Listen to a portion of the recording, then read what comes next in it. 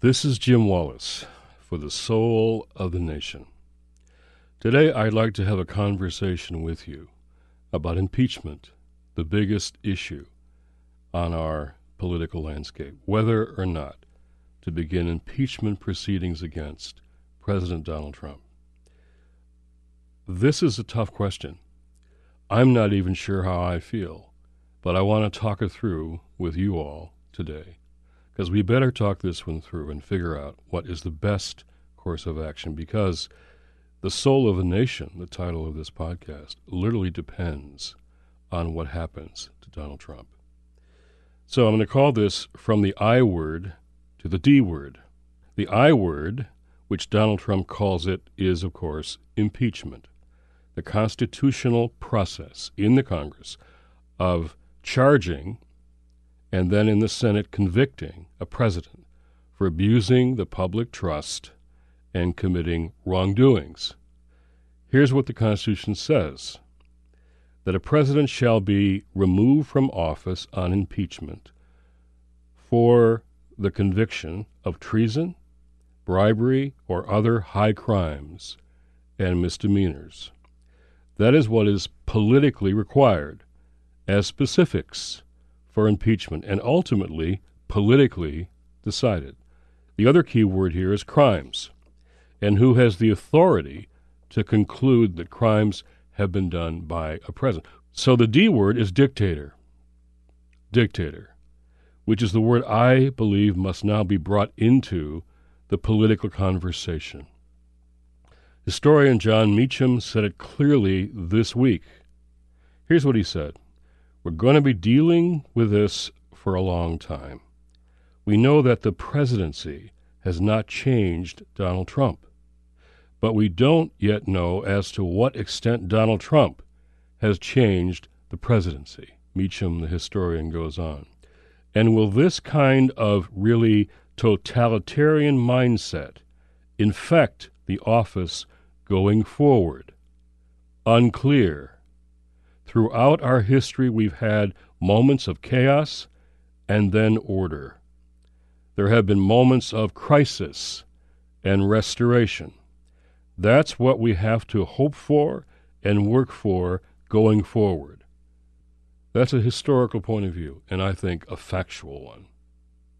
That was illustrated by what Senator Amy Klobuchar said recently of her experience on the Trump inauguration stage. That day when I sat on that stage between Bernie and John McCain, and John McCain kept reciting to me names of dictators during that speech, because he knew more than any of us what we were facing as a nation.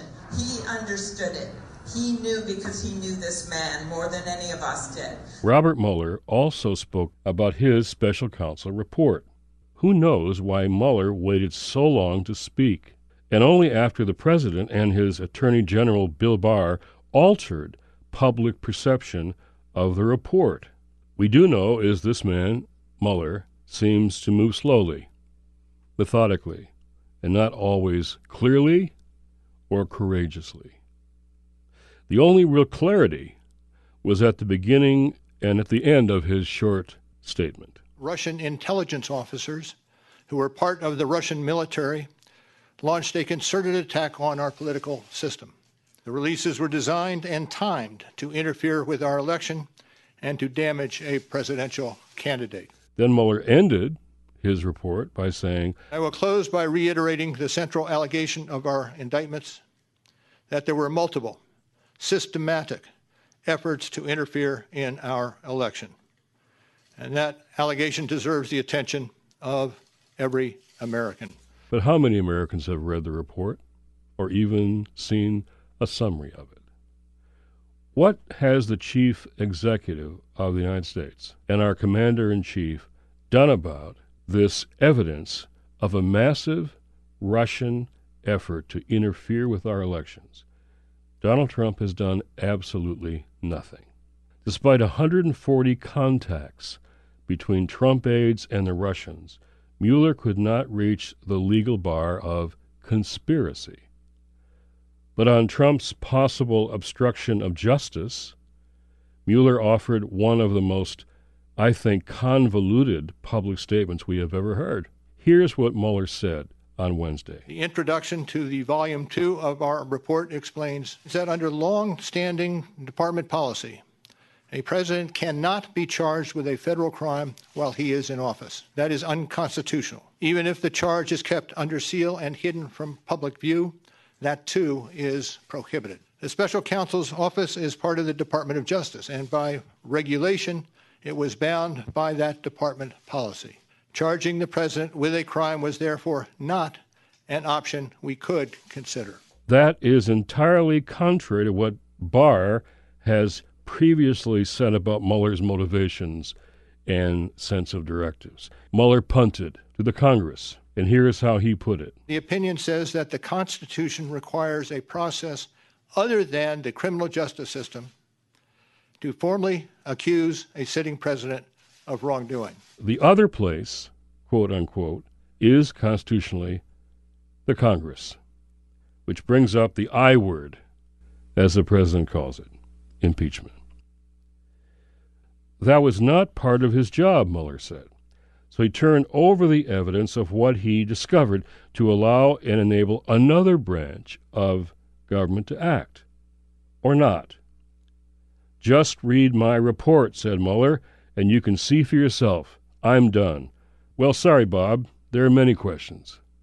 Already, nearly 1,000 Republican and Democratic prosecutors from various levels of the federal system and from across the country, rural, urban, everything, together wrote a letter, all signed one letter, in response to the Mueller report's extensive evidence of what the president did to obstruct justice.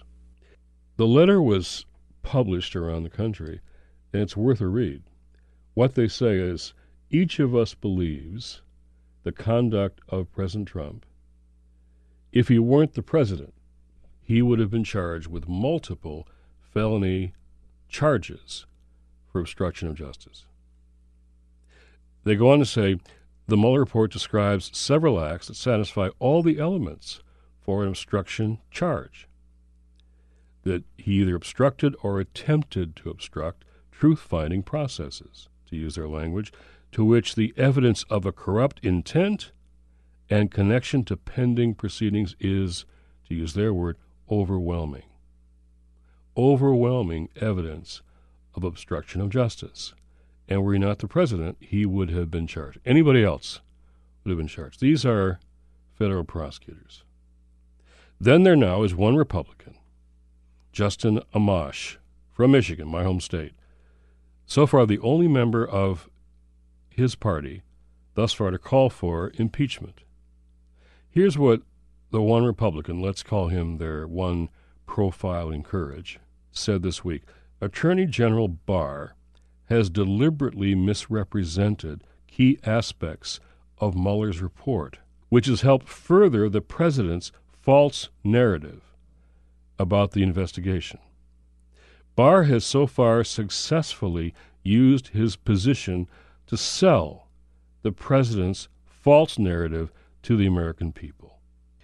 He summed it up by saying this: here are my principal conclusions. 1. Attorney General Barr has deliberately misrepresented the Mueller report. 2. President Trump has engaged in impeachable conduct. 3. Partisanship has eroded our system of checks and balances. 4. Few members of Congress have read the report. One congressman so far showing a profile and courage on the Republican side. Now, let's talk politics. Chances for impeachment and conviction of Donald Trump are indeed very low. Only one Republican so far in the House, and still a minority of Democrats, are open to beginning an impeachment process. The Republicans in the Senate, remember now, the ones who'd have to convict on impeachment in our system, House impeaches, Senate convicts. The Republicans are solidly behind Donald Trump, with their leader, Mitch McConnell, saying he wouldn't even bring an impeachment vote to the floor and won't even have any discussion about the Constitution. Instead, Republicans are now supporting an investigation into the, quote, treason of government officials who decided to investigate the president in the first place. That's extraordinary. That's where the Republicans are. Now, House Speaker Nancy Pelosi, therefore, is facing a profound political problem. More and more people are coming to believe this is a matter of principle and not politics. That if you won't seek impeachment of a president like Donald Trump, when would you ever do it? In fulfillment of your constitutional obligations in Congress. Nearly everyone acknowledges that Senate Republicans who control the majority would remain loyal to Trump, acquit him of any wrongdoing, and therefore keep him in office. Many believe that Trump would and could successfully use the impeachment attempt, naming it as a partisan charade, to boost support from his base and others in ways that would help him win re-election. Most Americans rightly still want to see political changes happen at the ballot box and not through impeachment hearings, which are, by their very nature, indeed, political.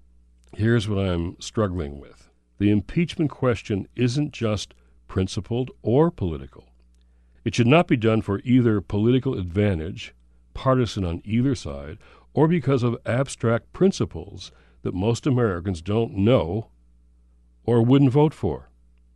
Rather, we must all discern, using that biblical word, discern, think through carefully, prayerfully, thoughtfully, discern the strategic moral importance to this ultimate question of how to best remove an American dictator from the presidency.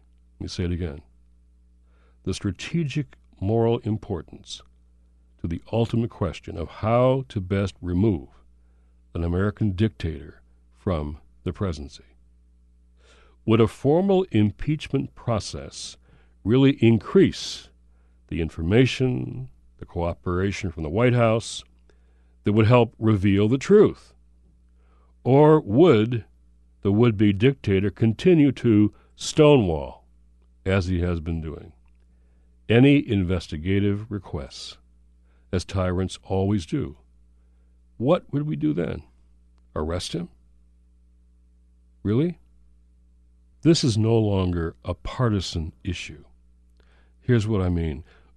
Because the Republican Party has been taken over by a potential dictator, you don't have political leaders on all sides feeling subject to the rule of law and normal protocols and procedures. They will defend Donald Trump no matter what the evidence shows, no matter what information arises. They are now under the control of a man who always has been, wants to be, and always will want to be a dictator. He has taken over the Republican Party on the basis of fear. So you don't have, as you did in Nixon's days, people on both sides of the political aisle who cared about the rule of law, who cared about political processes and wanted to abide by them. That won't work this time. And the faith community, which should never be politically partisan, must make moral decisions in elections and not succumb to Faustian political bargains. Here's the bottom line for me.